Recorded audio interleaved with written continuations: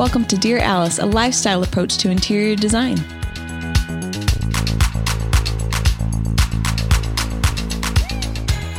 Hello, everyone. Welcome to Dear Alice. Today we are doing listener questions, part 2. And we're going to be answering your questions. If you guys have any questions for us, in the future, you just send them in to dearalice@alicelanehome.com.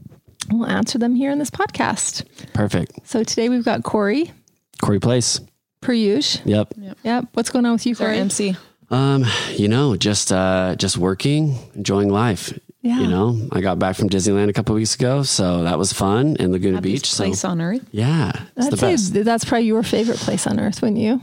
Yes, it is. And I've literally been racking my brain to figure out why, because it is really a madhouse, but I love the energy of it. I love people. That's why I love New York City too, actually. I love just walking the streets. It's like, I don't know. And operationally, when you go to Disneyland, and if you go, I'm going to bounce this back to if you go to another amusement park or anywhere else that runs a large group of people, it's so inferior. Disneyland, when you come in, you're like, did it rain? No, they've just sprayed every single piece of concrete. So it just feels like everything's been brand new. Everything's been washed away. Everything's clean. You never see anybody taking out trashes. Everything is beautiful and someone is attentive at all times. So I'm to the CEOs of Disneyland, I applaud. Yes. It's such a beautiful experience. Here's the other thing too. I don't know if everyone knows, but I do product development at Alice Lane. So we've been doing that for 5 years, Jess. Is that right? Something like that? Damn. Probably probably. I mean, with the designing and trying to find the right people and we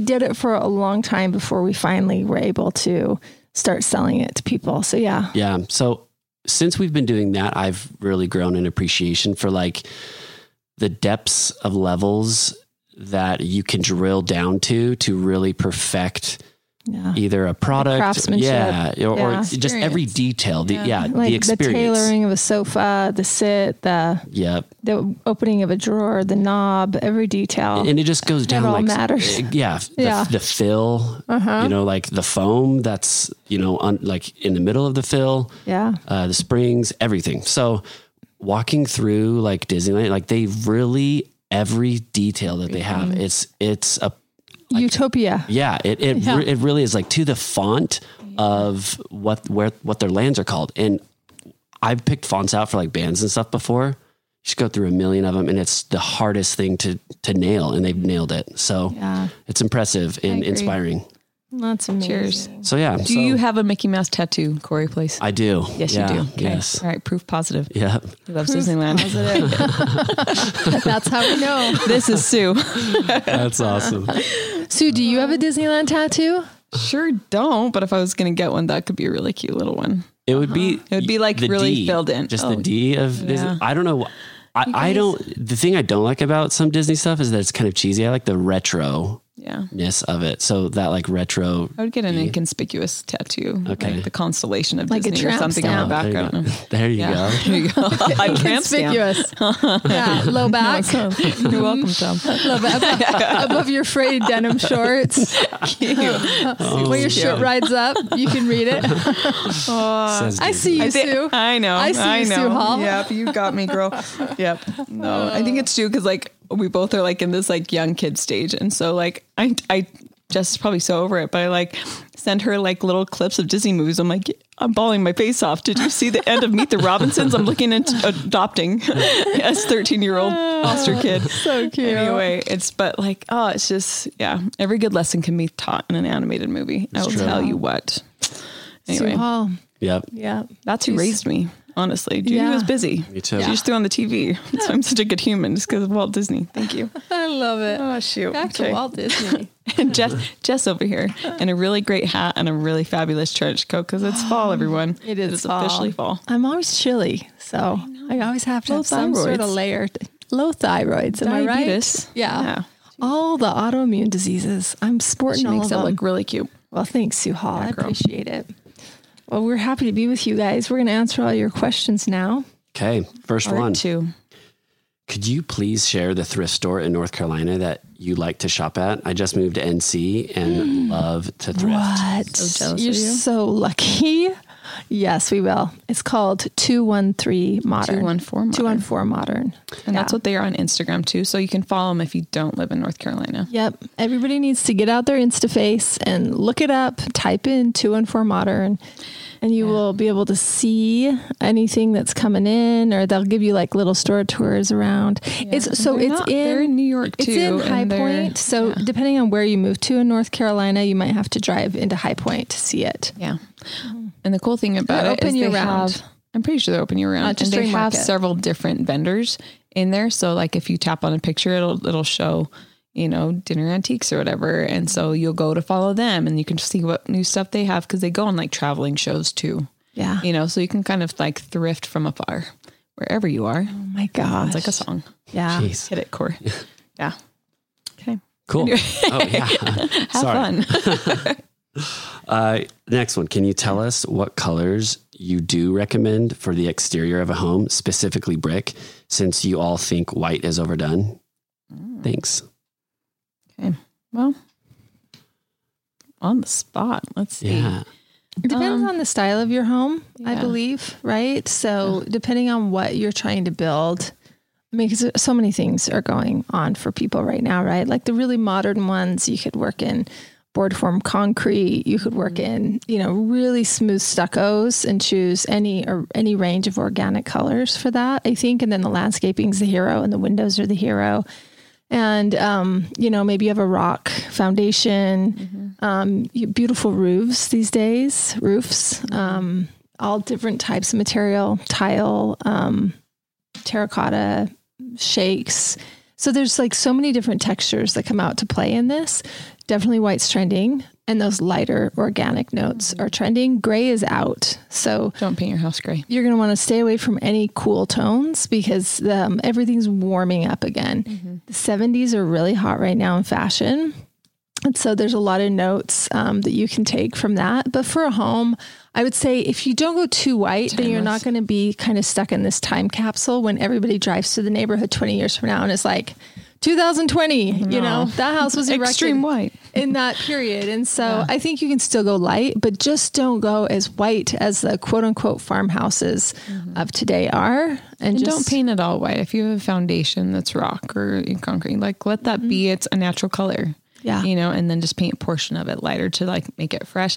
And honestly, like we can all say like colonial homes, any type of home, white is a very classic color, right? It's just at such an optic level right now, and it's everything, and they're painting everything white. Yeah. And then the contrast of like the super black windows with like black garage door and right. I mean, that's parkour of exteriors, guys. It's just really intense. The contrast. Yeah, it is. So I would say, I like the light, and like we've done dark too, like on brick up in Seattle, and it was really, really cool. Black, actually. Yeah. Black indeed. But I think it also depends on your neighborhood. It depends on like your demographic, like look around and see what like will blend. But if everybody's a brown house, you don't have to paint it brown. Like go ahead and do an organic lighter shade. I would probably say. Yep. Be organic. Yep. Hopefully that helps. The next one is, do you have any suggestions about how to create a beautiful and unique home without accumulating too much stuff?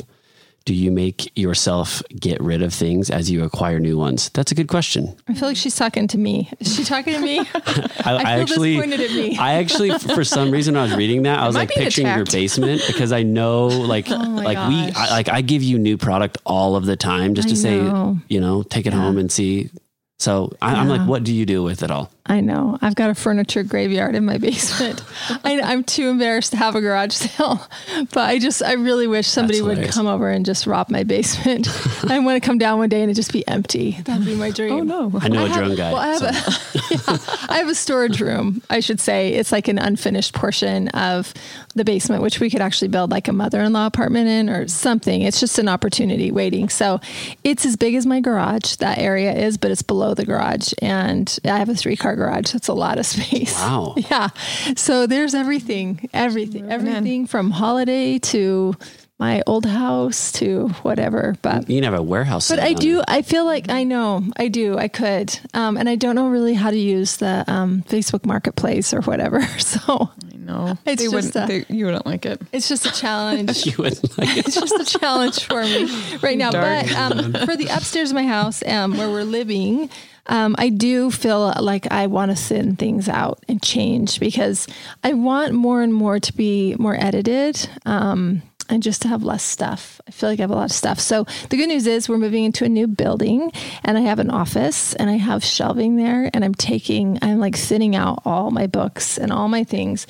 And I'm splitting all my stuff in half and I'm going to bring half of it to a new location, which I'm really excited about. But I also have a sister-in-law that loves my stuff. And so I say to her, hey, Amanda, do you want to come over? And I've got a trunk full of clothes for you. And I've also got my basement. So I usually just give things away to whoever like wants it. Or if they start fighting over it, then there's a bidding war and maybe I make $100 on something. So that works out great. But I guess back to the question is, do you have any suggestions on how to create a beautiful, unique home without accumulating too much stuff? I think you constantly have to be moving it around to stay fresh, right? Yeah. And be collecting things that are like truly unique and beautiful. Right. But if you have fewer things. Yes. Right. But they're like, you have one sculpture and it's great. Like it's amazing that you don't need stuff on the rest of the console. If you have like, it's a couple really great things. Yep. You know, and that should be rotating and be fresh. And then, but if you're not like, just like if something stops you in your tracks, and you have to have it and you don't know what it is, but like brings you complete joy, it probably will replace something else and there will be an edit. Yeah. And there's also something about getting older and living in a home and collecting things is that your taste changes and what you love changes and like what brings you joy changes. And so maybe at one point, you know, like I've made this point a million times before, but there's this builder we work with in Texas that says people that are in their 20s and 30s want these traditional homes so they look really successful. And then people like in their 50s and 60s want to build a home that's contemporary so that they look successful. And so it's funny that it's like flip-flop of what you think it would be. But if you're going from a really traditional home and then you're going to move into a really contemporary home, well, that tells you right away, like that they're just like, off with its head. I want none of it. I'm over it. I'm over all of it. I've already lived that way once before, you know, and we've worked with a couple like this where it's just very spare, very Scandinavian. All the things that they loved once before, they're just like, you know, light a match. Clutter. Yeah, they're so over it. So I feel like our taste is going to evolve and change and what we find successful and what's beautiful to your eye in your travels or something really meaningful, you're going to pick that up and you'll be able to find a place to put it in. And it's okay to recycle things out. Maybe you're good at selling your stuff. Maybe you're going to donate it to a younger sibling that thinks it's amazing. It's going to become your birthday gifts for the next couple of years. They have an empty home and no wall. Like, no totally. There's always a way for it. Nothing's too precious that you just, you know, that you have to hold on to everything you've ever bought. Yeah. Nobody does that. Yeah. And don't hold on to it if it's not great. I think same thing with obviously your clothes. Like that's you get rid of all of it, right? Nothing in my basement's great. No, you get rid of the clothes that don't fit. Yeah. And you're just tired of. So yeah. And then I think you get better as you get older and you train your eye to like really appreciate quality. You start to gather things that are such their quality and they're memory makers. And, you know, and if it's not, and then other things that you've had for a long time that like do nothing for you, look at it, you're just like, you're disposable. That means it's disposable. And like to replace it, like take it off your shelf until you can find something that's great. Yeah. So otherwise you'll never replace it. Yeah. Like I feel like I'm replacing stuff from Home Goods sometimes. So for sure. Cause it has very little emotional pull. Yeah. Right. Definitely. No story. The stuff that does is always going to be there, you know? So evergreens. Find accessories that are evergreens. Good job. Did you know that 35% of adults report experiencing poor sleep quality? Let me put you onto something that is going to transform your sleep. Cozy Earth bedding is temperature regulating, people. This is huge. If you and your spouse do not sleep at the same temperature, which most people don't, I'm freezing, my husband's hot. This is a massive benefit and breakthrough for us when we started sleeping on Cozy Earth. You can both sleep on the same mattress with the same sheets and be completely comfortable. They also have a 100-night sleep trial guarantee and a 10-year warranty, which I don't know of any bedding that does this. They're that confident in the product, and so am I. When I first touched Cozy Earth products, I could not believe the soft hand on it. It also almost has like a cool feel to your hand. It's like slippery dolphin, like your feet swishing around is so addictive. I can't sleep with anything but Cozy Earth sheets. I'm obsessed. Also, you need to treat yourself to the ultimate comfort with Cozy Earth. I love the sleepwear. I love the sweats, and the bedding is amazing. You can prioritize your self-care, your sleep health, if you just head over to cozyearth.com and use the promo code Dear Alice for an exclusive 35% off. You guys, we don't have to wait for a sale. You can use this anytime. Again, the code is Dear Alice for an exclusive 35% off. Better sleep awaits you with Cozy Earth. Oh gosh, let's cross stitch that.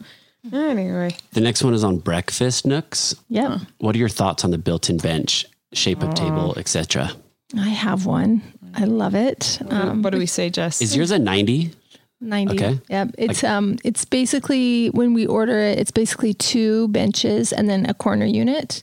And mine is more of a bench. It's fully upholstered, 8-way hand-tied springs, the foam. Oh, dang. I have a leather seat. That's amazing. Then the back seat is, upholstered in this really beautiful black and white knit fabric. Yeah, it's really fun. But I did a leather seat on it so that I could wipe it off, because my kids were, like elementary school age when we moved into the home. So, it's like the most comfortable seat in the house, to be really honest. And I love, I was just working on a talk that I was going to be doing this weekend, and I didn't sit in my home office. I sat at the banquette. And it's surrounded in beautiful big windows, and it's so peaceful and it's so comfortable. It's more comfortable to me than my sofa for some reason, but it sits like a sofa. It's just not quite as deep. It's a little bit more upright so that you can eat at it. And then we have like 2 or 3 kitchen chairs, and I have a round table. So 90-degree banquette, round table, a few chairs on the outside. And for some reason we can fit way more people in there. Because I only have a 60-inch table, which means you could have 6 people dining at it if they were in chairs. But I can 5. slide. I'm going to say 5 if they're host chairs, like have arms. Yeah. Because I bought 6 for my 60-inch. Yeah. This is a side note. I'm sorry I'm hijacking this, but it just looks too cluttered. I do like with, 5. With 6 around it for me. So what I'm trying to say is, though, I have piled in a lot of little bottoms in there. Mm-hmm. Like when all my nieces and nephews come over, I can see so many people in that banquette, because it's not like an individual chair with arms and legs and everything else. It's just bottom to bottom, Mm-hmm. The biggest thing that you have to contend with is how many plates can fit, because their little bodies just kind of fit in there. Yeah, it's so cozy and comfy, and we sit all night and we talk in it. And I'm a big fan, I guess, is the answer to your question. We always say that in every woman's heart lies a banquette. Yeah, like we all want one. It's in the corner of our mind at all times. One thing I will say, like your table has like a pedestal base with it. Whenever you're dealing with the banquette, just make sure you have a pedestal base. Good point. So that you're not dealing with like legs that you're trying to like hopscotch over to get to the corner seat. And we love a banquette. Because the banquette's like cozy. A sliding motion that you're like getting in, sliding in for more people, and you don't want to have to be the one straddling a leg. So that center. We were actually just looking at some plans today that our architect sent over and trying to just like adapt them and do our thing. And he drew this banquette in this like little window box, and he had a U-shaped banquette. I hate that because someone's going to get trapped in the middle and the back, like the bottom of the U. And I'm like, so we just clipped off the wings and just had like a straight bench, and then we'll but it's still built in. So you still get that feeling of it just like being, cozy, cozy and tucked in. And then we'll put the table and we'll put chairs on the other side. Yeah. Just ease of getting in and getting out. So I would look at that. Yeah. If you're really discerning and you want to do it really, really right, and you have the budget for it, I would say do not have your builder build in a box for you to make a cushion on and have there be no back. Like you're just like leaning up against the wall. That's not comfortable. That's not what I'm talking about. That's like the chokey, guys. Yeah. You want to buy a real piece of furniture for that is, like I said, it's spring loaded. It's, or 8-way hand tied. It's fully upholstered. It's high density foam. That you've got a pitch in the back, and it's the right seat height. It's a different experience than sitting on a built-in box with just a cushion on it. Nobody wants to stay for very long. I've seen that more than I've seen the furniture lines, but we carry and we've torn them out more. We do. We tear those out quite often because people live with them. They're like, this is not comfortable. Well, and then they think they need chairs because chairs are comfortable. You're like, no. This is like a big extended chair built the exact same way. It's a sofa for your dining room. Yeah, I'm going to tell you, great. it's expensive. Yeah. But it's the favorite piece of furniture in the house. Yeah. So, and we have one company that's made to measure, so you can make it up to any size every 2 inches. Wow. Is the increments they can do it in. And then there's another company, Highland House, that also has a new banquette that's so freaking cute. We just bought it for the new showroom. Beautiful. Oh, Is it like built in? Like, or you It's freestanding. so it's finished on the back, which is nice because a lot of times your window might be dipping lower. So if you have a finished back, you're sitting comfortably. It looks pretty from the outside. Dang. Yeah, it's really lovely. And like really the furniture piece, I think is the way to go. Cause like your builder's not going to know what pitch to do that at. And it's not going to finish nearly as lovely. No, You're going to end up tearing it out. You're going to be ticked off. Yep. Agreed. But This probably isn't you're not a Highland House rep, so I don't know but do they make that in multiple sizes? I'm asking for myself. a lot of them will customize. Yeah. So. They're called kind of made to measure, and you can do them every 2 inches. Mine is from Hickory Chair. It's, anyway, yeah. And mine actually, the two standard sizes, I didn't have to go any bigger than the standard size. And then the corner unit is its own piece. And then they have alligator clips and clip together to make it a solid piece. And, That's so awesome. easy. Yeah. And I remember a rep told us one time, like when we were looking at, because we're like, why is this so expensive? And he's just like, well, if you look at like a banquette, right? It's like on tall legs. It has like a really comfortable seat. It has a comfortable back. It has the banquette has the same amount of legs as a sofa, you know, like, but we have to finish it even more tightly and more detailed than a sofa, you know? Mine so is the same same with a chair, price like as a sectional. I think Yeah. I paid like $16,000 to $20,000 for my banquette. Yeah. It's probably 16 back then, but of course this was 7 years ago. So, it's like the same price as a sectional. It's the same amount of labor and work, for it. It's maybe less fabric, but that's about it. Yeah. But it's labor intensive and like everything's finished. It's finished on the back. It's leggier sits comfy than a sectional. It's not like really heavy down to the floor. It's leggy like a chair, but everything else is super comfy. And have you ever regretted it a day living in that house? Not at all. You'd pay that again. Yeah, I've actually replaced my dining chairs, but I haven't replaced my banquette. Yeah. I've only replaced them because we've made new ones, and I wanted to live with our new ones. Totally. So I think I have Fletcher there. Buy once, cry once. And so those are down, your old ones are down in your warehouse? They're downstairs in my garage warehouse. Yeah, those are actually still really cute, but I have no need for Jesse's them. warehouse liquidator basement. Somebody save me. If you have any ideas, Susie's deals. please make a comment. That's awesome. We're going to auction them off Do an on one Instagram episode. live or something. Oh my gosh, that'd be amazing. I would love that. Okay. Shoot.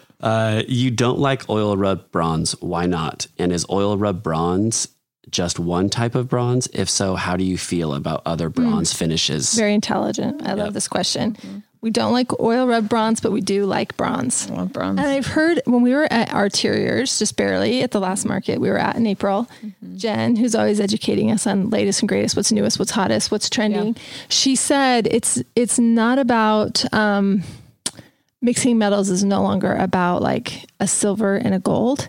It's about a bronze and a brass. That's the new mixture. And so it's not oil rub bronze because that looks black and it looks like 2003. And there's like a red rub through. Yeah. It doesn't look like bronze. Like if you've ever seen bronze, like the actual patina of it, like any real metal, bronze, steel, they all have like this really interesting warmth.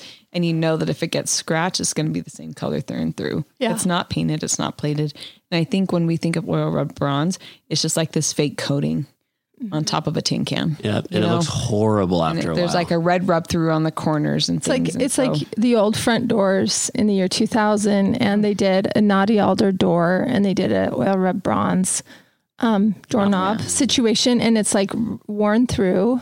And it's lightweight. Yeah. Bronze is heavy. Right. It's like forged and welded, and like you can see like the seams. Anyway, it's beautiful, and you can feel the weight of it when you handle it. Yeah. So if that's the kind of bronze you're looking at, there's even kudos. To complicate things further, there's even a white bronze from Rocky Mountain Hardware that's like one of our favorite finishes for drawer hardware on kitchens and whatnot. If you're cool with spending $100 per knob. Gotcha. Rocky Mountain Hardware will make that for you custom, forge it in the mountains of Colorado. Yeah. And I think anytime you can get that sand casted and that weight, like Rocky Mountain does it, Ashley Norton is a less expensive option that deals with that same kind of sand casted bronze. Yeah. It's really beautiful and it's authentic, and there's several different like colors you can get it, but it is that color through and through. It's not plated. It's not painted. Yeah. That's what we're just trying to get you to not do. What not to do. Yep. Don't do the hollow oiled rub bronze option at Home Depot. Cheers. Cool. If you are on a budget with the actual decor in your home, what items would you say to splurge more on? Other than the hardware and art, like I know y'all have mentioned, example, couch versus tables, rug versus chairs, etc. Would you focus the majority of the budget on living rooms and do one room at a time, or try to spread it evenly and sprinkle in good pieces with more affordable pieces? That is a really good question. Fantastic. Yes. Yeah. I mean, I do think over a table and chairs, I would invest in a sofa because you're going to sit in it longer than you're going to sit and eat a meal, probably. Mm-hmm. I would buy that once I'm in my forever house, probably, or maybe like it's like your second home that you live in with your family for a long time and you have a lot of memories there and you guys sit down for a lot of meals together. But if you're starting out like you're sort of saying right now, I would say really invest in those things that are going to make you comfortable in your home. Your sofa, your mattress. Do you know what I mean? You want to sleep well, you want to live well. And there's not a lot of dining chairs that you want to just sit and stay forever. There are, but they're like $2,000 a piece. And you're not in the place to do something like that right now. I remember like when I was helping my sister, like with her last home, right? She had a lot of like her little kids, soccer players coming over all the time. And like we did a nice table that she still has today. Mm-hmm. We invested in the table, but those chairs at that time she got at World Market, and they were cheap. And of course they didn't last for a terribly long time, but by the time she was ready to like upgrade her home, we upgraded her chairs to something great. And those got hammered. So that was but she still has the same table from Modern History, and it's still beautiful. So pretty. It's so pretty. And like, I would say the same thing, like even with like sectionals, like afford the best you can now, and just know that you might replace it. I think that's the thing that I think people forget is just like things, you're going to have to replace stuff. Yeah. There's some things, that's why I think I like art so damn much, is because like no one's sitting on it, you know, so it's something, it's my evergreen, right? But like, I think like hand knotted rugs are the things that like you don't have to replace, right? Yeah. But like for my sister, again, she afforded the best sectional she could at that point. It got worn. It got really worn by all those soccer players and her kids and everything. And so in her next house, we got her a nicer upgrade that she's not going to have to replace for a really long time. Yeah. She's at a different phase. And so I think just afford the best that you can on the stuff you're going to be interacting with. Totally. Like you said. Well, we all value something different, right? Mm-hmm. Like you, the person that we're answering this question to, maybe you are an entertainer. Mm-hmm. Maybe you love to like throw dinners and have people over, and that table is really important to you. It's going to be more important to you than your seat. So this is just like, we're just giving you advice, but we don't know what you value and what's super important to your life. Like I know one of the first pieces I bought when I opened our furniture store was, a hand knotted rug. I'd never had one before. And, this beautiful one from Thomas O'Brien. I still have it. I still love it. I would still recommend it to people in their homes. It's never gone out of style. In the other homes I've seen us put similar rugs in clients' homes, I still love their rugs. Even though we can't get them anymore, I'm like, oh, that's such a good rug, So rugs are valuable. If you have a chance to buy one in a good deal or an estate sale, definitely like invest in a rug. Because that's like your biggest piece of art in the room. It's your ground, and it's going to make your room overall look really stylish. Mm-hmm. Yeah. I think it makes everything else look better. Just like you said, it upgrades everything. Yeah. So the rug, what other little bits?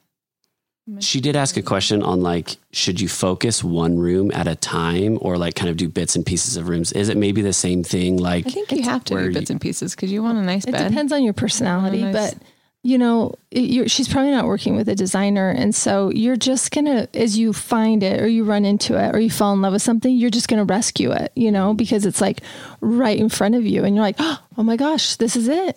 I'm doing my collection. Yeah, it's happening. I'm buying a headboard, even though I'm working on my living room or whatever it is, Yeah, I don't think I'd want a client to just like completely just do one room and like be on cinder blocks in her bedroom. No, yeah. When you find it, don't hesitate. Yep. Cool. But don't feel like you have to fill up everything. Yeah. I think that that's dumb because then you stop seeing it and then you're like living with mediocre furniture for a long time. Yeah. Like don't just fill a hole. Leave the gap until you're ready to fill it. Yes. Mm-hmm. Yep. There you go.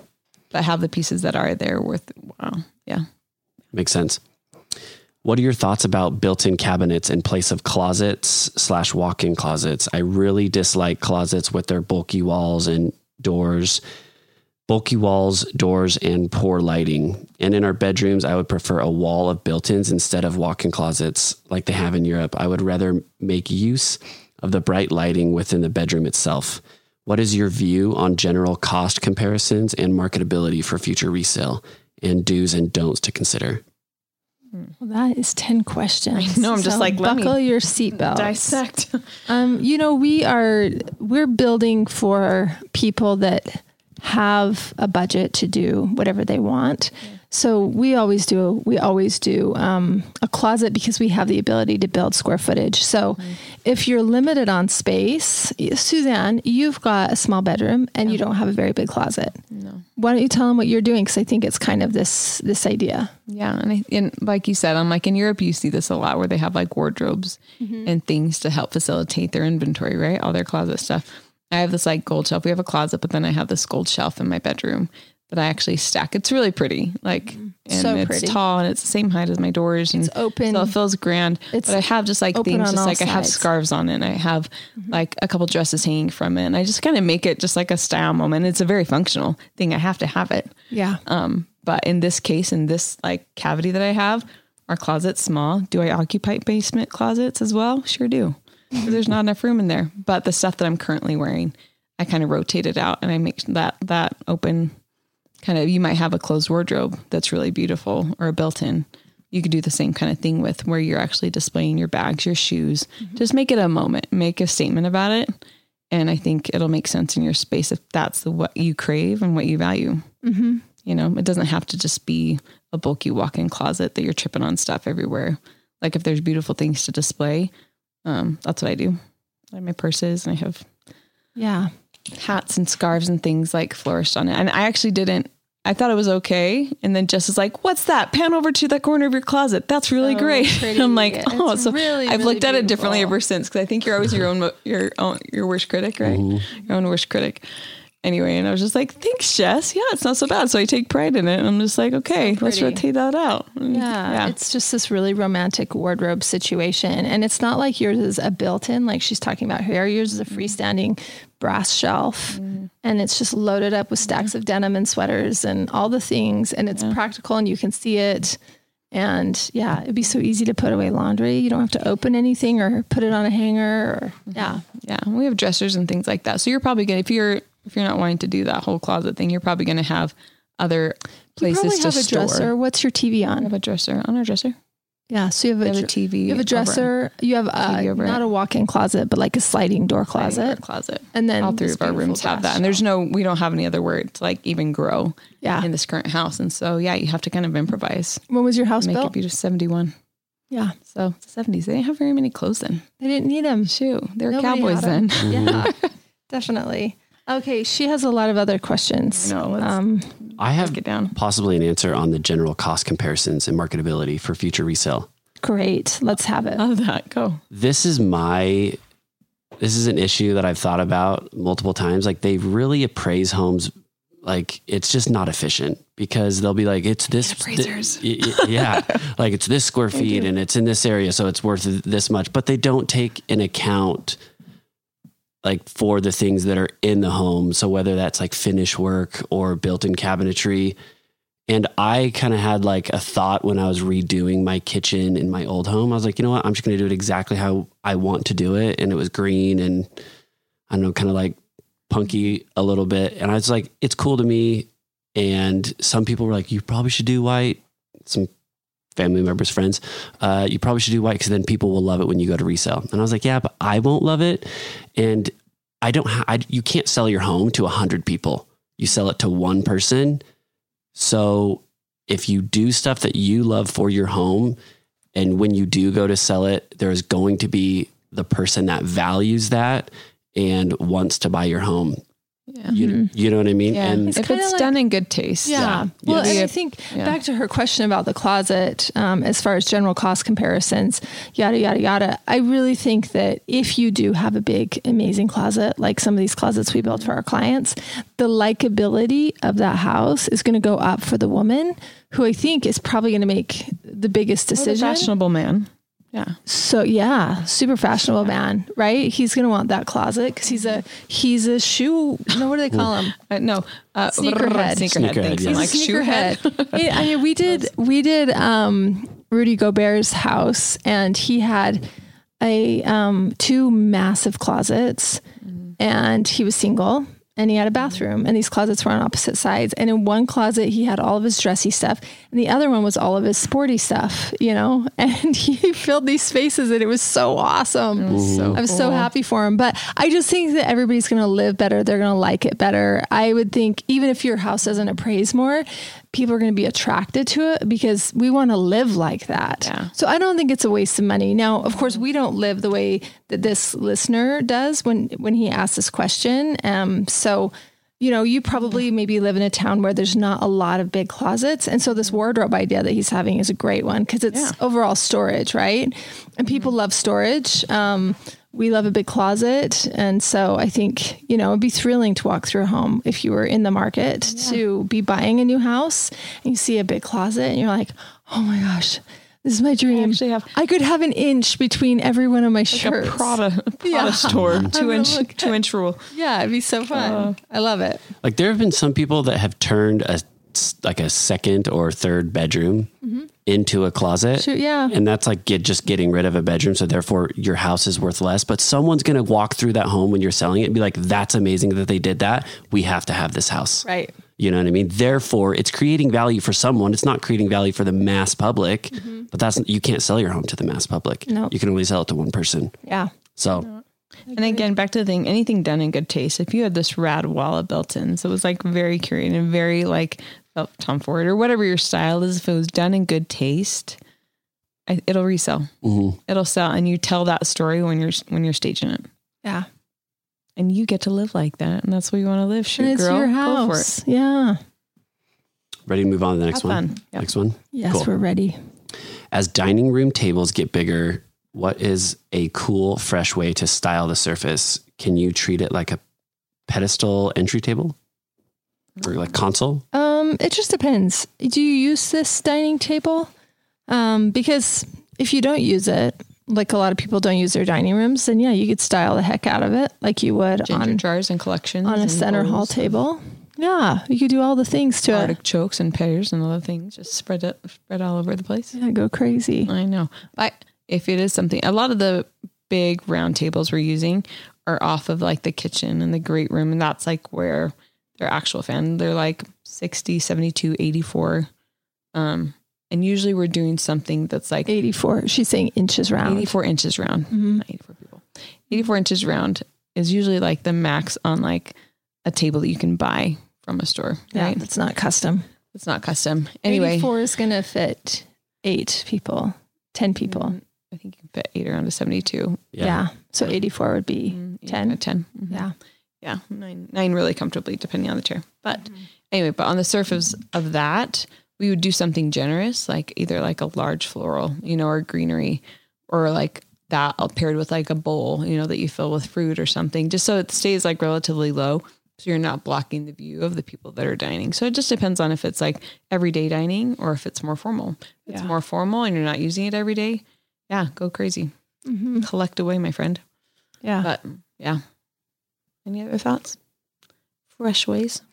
Do you guys consider like the accessories that you're using when styling dining? Yeah. Like you wouldn't put like, right. So like the center hall table, books. You're going to have like boxes and books and candles and stuff like that.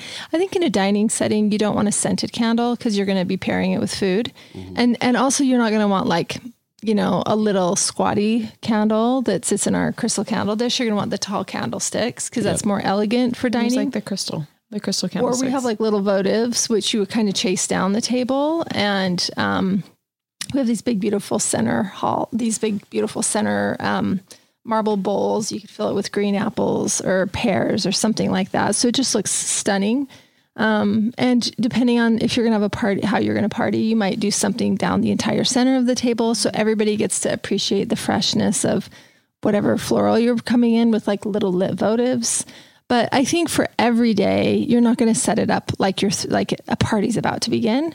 For every day, you might just have a collection of a few of these things in the middle of the table, and then you could spread them out. Maybe some of the things are on your dining console behind, and then you could spread them out onto the table. Maybe your console's full of different types of decor. You've got napkin rings and cloth napkins and candlesticks and, candles that don't smell, tapers and chargers and all that. All the things you want. Yeah. It's so fun. And then just depending on, if you're throwing a baby shower or a birthday or it's a holiday, or maybe it's Valentine's Day and you have all your girlfriends coming over, then you're going to pull out whatever's appropriate and go crazy on the styling then. But I think leave it, like somewhat be effortless with it. Yes, for sure. Effortless. And don't overdo it. Cause I feel like for us right now, as we're doing work and we're getting it published, the one thing the publishing agents are saying to us is glam is out. Do not make it look glam. Do not over decorate. Do not over style. You want to make it look effortless, undone. The pillows on the sofa should not be heavily karate chopped.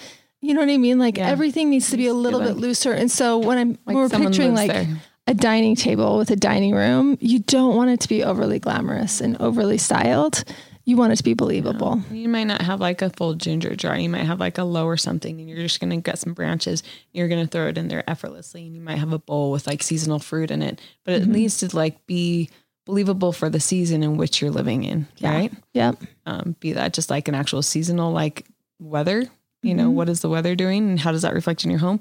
Also with how your family lives. If you have a lot of little kids, that might not be believable to have all your crystal candles sticks up 24 hours a day, make it feel a little bit more effortless. Mm-hmm. Yeah, I agree. Yeah. The next one, are there circumstances where you don't need window treatments? Say like a round window, like if you have steel windows, you don't.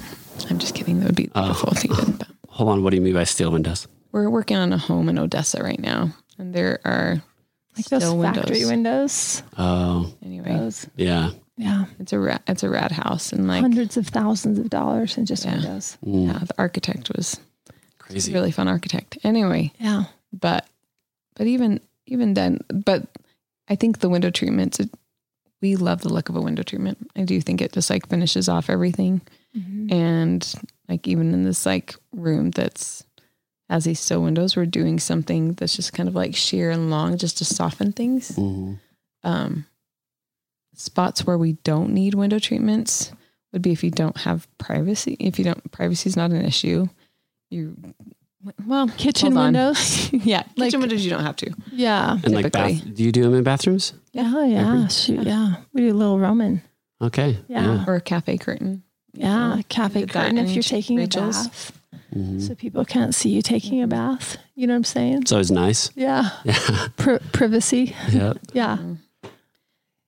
But even I'm trying to just like go back in time to all the clients that we've ever had. And even in the spaces that like where privacy isn't an issue, they love their windows, they love their views. Having something still there is desired, I think, at the end of the day. Yeah. Right. Yeah. Where else would you not do a window treatment, Jess? I have a tiny round window in my living room. It's like, you can see out to the porch. Obviously, I'm not going to put a treatment on that. Yeah. If it's an odd shaped window, right? Like an arch, a window treatment's not going to fit. You could do draperies on the sides of it. Yeah. And sometimes those big, huge walls of windows that people have at the back of their great room, it's just like a grid of tons of windows that reach up to the ceiling. Sometimes people leave those undraped. It's costly to drape it. It's architecturally and really interesting. You're just like seeing the beautiful green view out your back or the fall view or something like that. So generally that doesn't even have shades on it or draperies, depending on your style. Yeah. Yeah. It goes back to your style. If you're layered, you're going to like window treatments, even if it's just a light sheer. Yep. Yeah. I think that's it. Yeah. I'm trying to think. This next one's, I think, is a good question. Good. Would love your perspective on a healthy general contractor / designer relationship. Who is responsible for what? I like that question. Depends on who your GC is, actually. Yeah, I think it's good to establish that even up front, to sort of say, like, one of our biggest hang-ups right now with some builders is, like, we design the whole house, right? And then we hand it off to the builder and we hold his hand to make sure he's doing it as we specified. The only way the interior designer is making money, or in our case, is we're making money on our time and we make money on the furnishings. And then lighting is this huge gray area.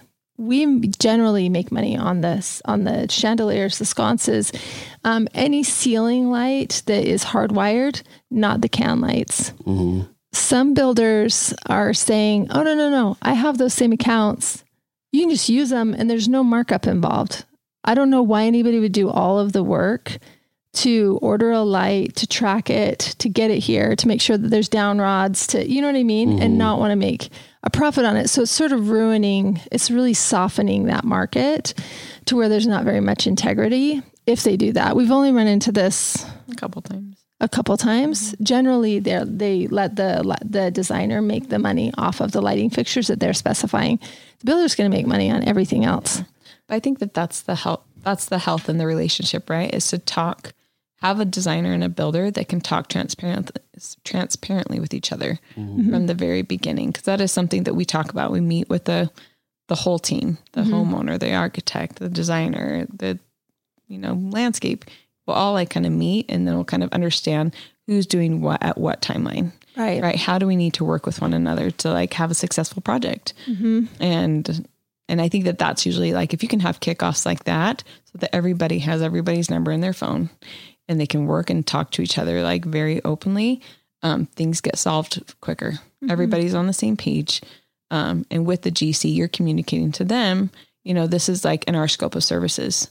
We're going to specify, we're going to do all the interior drawings. We're going to do all the cabinetry. When you hand this off to your cabinet maker, we want to see those shop drawings to be able to sign off on that and make modifications. And we want samples to review and approve for the client on site. Your painter, same thing. I want samples to review on site. And so if you can just be very transparent, and the GC is very open to that and wants that relationship with the designer, you're going to have a healthy project. Mm-hmm. When they're willing to work with each other, and hopefully you as the homeowner are able to kind of select who your team is, and hopefully they're similar in demeanor, right? Yeah. And can work well with each other. But yeah, I think it's important, and this is just what I've learned from dealing with subcontractors and some general contractors, is that they know what it's like to work with a designer, because some things are going to be custom and not just so spec homey. And sometimes a GC, a general contractor, is going to use his subcontractors that he has relationships with. Right. And if he hasn't worked with a designer before, some of his subcontractors are not going to know how to do the work that's going to be specified by a designer. So I think it's important to work with a general contractor who knows what that's like and has a good book of subcontractors that can get that type of work done. Because if you don't have someone to fulfill the design, at that point, why design it? Yeah. I'll say, go ahead. Well, and hopefully they're open mindset too, right? I know my brother, he does some building and he's running all over the place.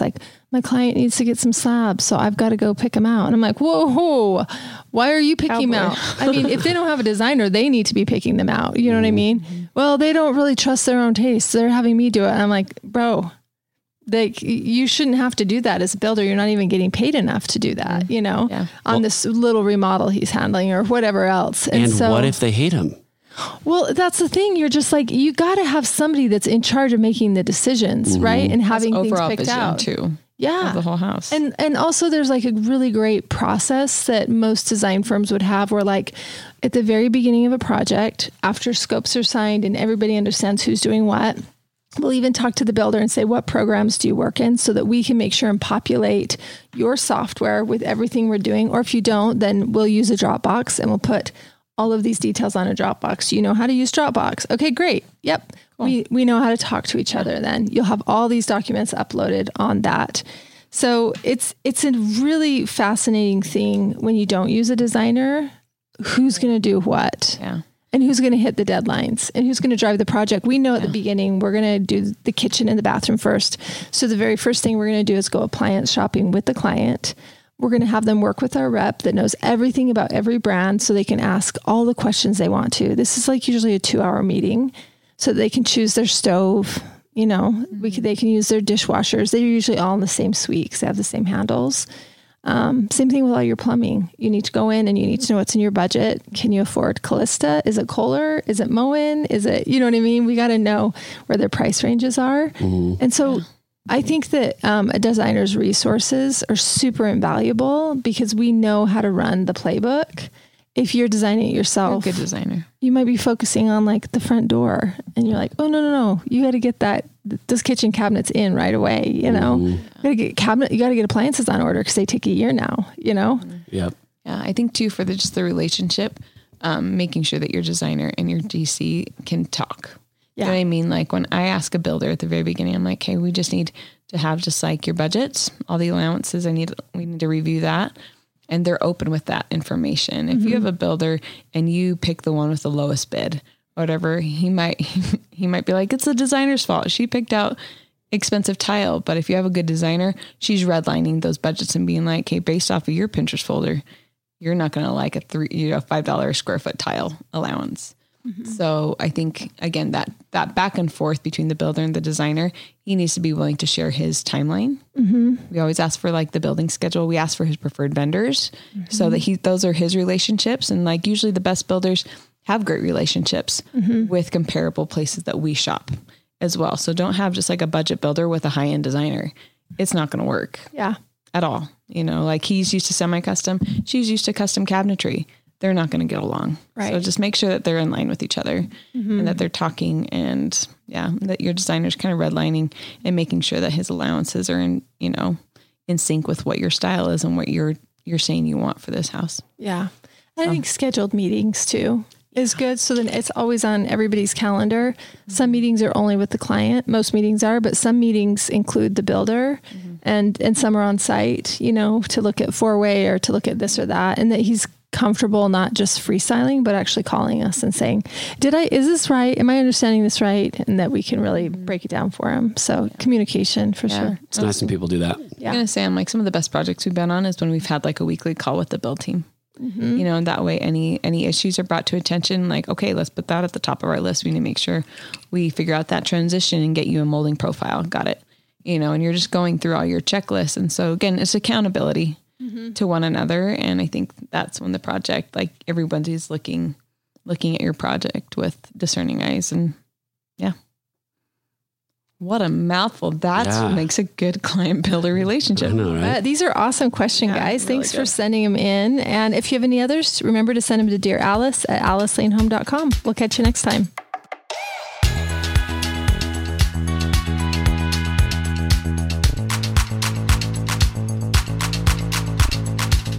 Hey, thanks for listening. If you like our show, please leave a 5-star rating.